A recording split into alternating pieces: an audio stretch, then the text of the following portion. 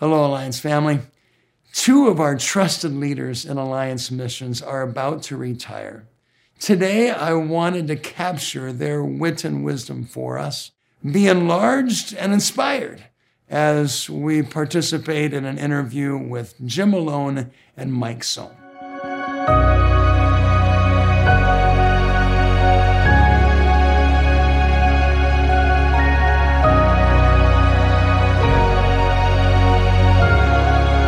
I would never have chosen to be the assistant vice president of Alliance Missions if I didn't have to. Not that it was bad. It's just like, well, it was never within my thought to do it. And yet the Lord led me along the way, and I was prepared for it, and I enjoyed it for 16 years. I've helped give oversight to Europe and Middle East, to Asia Pacific, and also to Latin America previously. Prior to that, I worked in Taiwan for 20 years. And then prior to that, I spent some time as an assistant pastor for 4 years. So total, I think it'll be 40 years of ministry within the CNMA. Years ago, I was an assistant pastor in Burnaby, British Columbia. Then we went to Thailand as missionaries and served there for 7 years. I was a regional leader for Asia Pacific Islands. Then I moved into an assistant VP role for 4 years.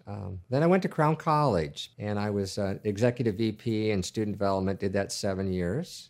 And now I direct Comma Services, and this is my 9th year. I graduated as a chemical engineer and was working for Dow Chemical. I was living in the Bay Area at the time, so got involved in a couple of cross-cultural ministries within the city and just kind of got experience, particularly in evangelism. I came to the decision I needed to go to seminary. I started to meet guys from the Alliance who were at seminary. My background, even though it was Presbyterian, was so much like the Alliance. It just kind of was family, so I fit right on into it. I thought, oh, this is for me. So I came to faith just before college started, working in a factory, and a guy led me to Christ that summer who was involved with the Navigator Student Ministry. So like from day one, boom, I'm in a Bible study. I'm out on campus doing evangelism. I'm leading evangelistic Bible studies. The Navigators is a pretty disciplined bunch, and which is ironic compared to who I was at the time, but God has a sense of humor. It was very good for me. But I noticed in maybe the second semester that I started to have such an interest in getting to know students from Iran and Taiwan, and I would spend a lot of time with them. I had the privilege of walking with one Iranian student to faith in Christ and discipling him and sharing. So I would say it was what really got me going. And then on Alliance Youth Corps, I just turned 21, and here I am. I had barely been out of Minnesota. And I grew up in a very Caucasian environment, a rural community. So I'm in Thailand, and I'm on the border, and I'm watching how the local authorities treat Hmong refugees, hearing their stories. I think that was the beginning of my understanding that the gospel has to touch the whole person. It has to address the dignity, the worth of the individual, their safety, their well-being. If it doesn't touch those things, why would I listen to that message? Now, when you combine meaningful impact on a person's life in a tough place with words of hope, and that's really coming out of who you are, not just some rote thing, it's really impactful. You see the person's coming to faith in Christ and connecting the dots, why you do what you do, and they become advocates for what you do. Sometimes they join us in our work. And that was kind of the beginning. When we first joined, we were still focused on these responsive peoples of the world, Latin America and Africa, and even in parts of Asia. Churches were growing, and we were trying to just establish those churches so that they could be self-sufficient and move on their own. The focus now is really least reached, the places that are the hardest parts of the world. I think sometimes it's hard because we don't realize that in those places that we had such great harvest, there were 30, 40, 50 years of hard labor in those places where there was very little responsiveness. Unless somebody crosses cultures intentionally to share about Jesus, they're not going to hear. Eternity is not only determined, but their present life is not any better either. Jesus is the one that brings us health and happiness and life, even in the midst of very difficult situations. And a lot of these folks are living in very difficult situations. And I don't understand how hard it is, but I do know Jesus walks with them, and they need the opportunity to choose. That's what we're here for. That's what we have to do. The complexity of what people face today is much more. I mean, I think you need to be pretty savvy, understanding what war has done, the movements of refugees. But I think one of the things that maybe we haven't recognized, the challenge is an opportunity, and that it is for partnering with people from all these different countries. As Americans, we are taught to be very independent, and we're pretty, ethnocentric. But the challenge for us is not to shed our core identity, rather to shed some of the things that are impediments to the gospel, and to enter in much more fully with people from the countries where we serve, and people from large Alliance World Fellowship churches that have come to that same place. I think that is one of the keys to moving forward. But that takes a lot of growth as a person. If you're not, multicultural in your thinking, and have some fluidity that way, it's going to be quite a stretching experience for you. I mean, coming from a very sheltered, narrow way of thinking to going to Thailand, it was quite the kick in the seat of the multicultural pants, I can just see the graphic now for that, this little foot that just keeps going up, Yeah, that's a kicker. Most unique thing for me was when I started working in Latin America. Now, see, I'm an Asian. I was grown in a Chinese culture where nobody touches anybody. In Argentina, everybody kisses everybody. And it's either one cheek or two cheeks. The men kiss each other. And it's like, don't get close to me. I'm an Asian. And they're always coming up and wanting to kiss. So I had to really put on my cross-cultural big boy pants and learn to kiss all of these and greeting to all these folks in Latin America. Little foot that just keeps going up, Yeah, that's a kicker. I just had to steel myself initially to figure out how I was going to do this. I learned a tonal language, and I learned early on that I needed to get over myself and all the mistakes I was making. And my mentor, my senior leader, Glenn Lewis, just said, Mike, have some fun. He said, you're like free entertainment for these people. You're the most enjoyable thing that they've heard in months when you go out in the villages and you're practicing your little spiel and all that.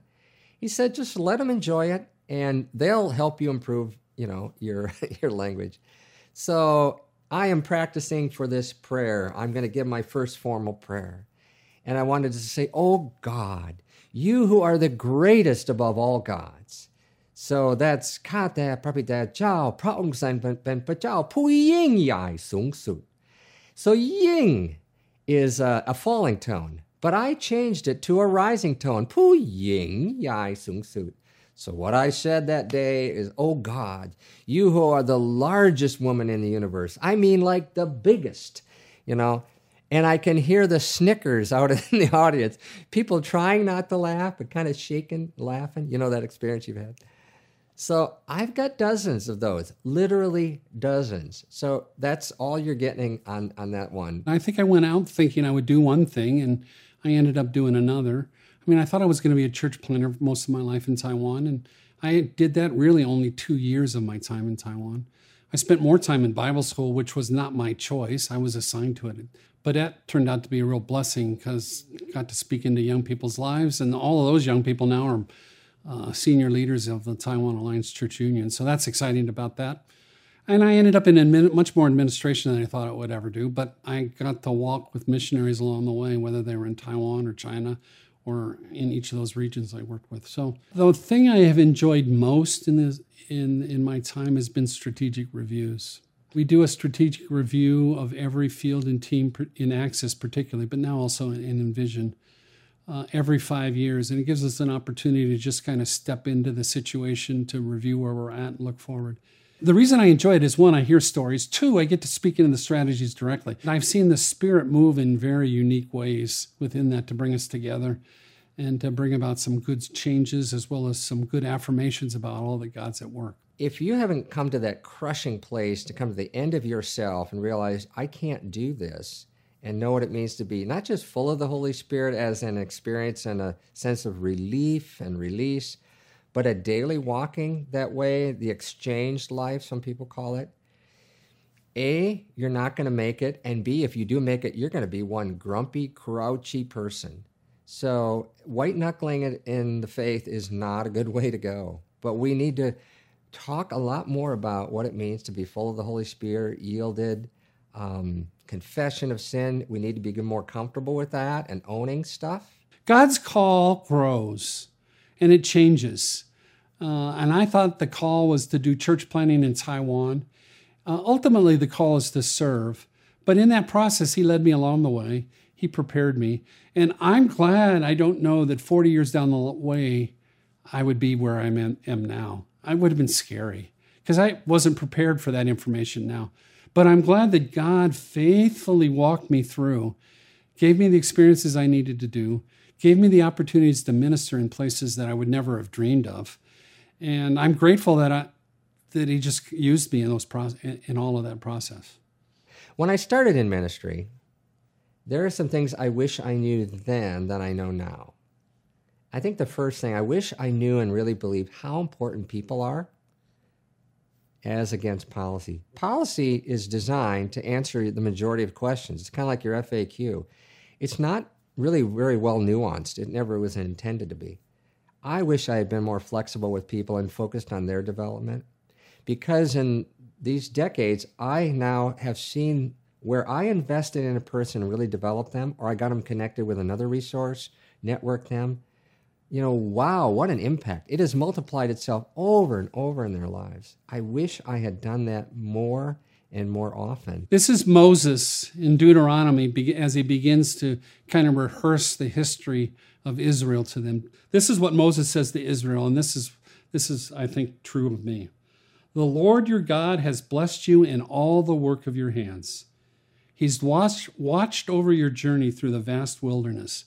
These 40 years, the Lord your God has been with you, and you have lacked nothing. 40 years of ministry within the Alliance. The Lord has blessed the ministry that He's given me. The Lord has been with me. He's journeyed with me, and I've lacked nothing. And in fact, been so blessed by all that God's done in and through me.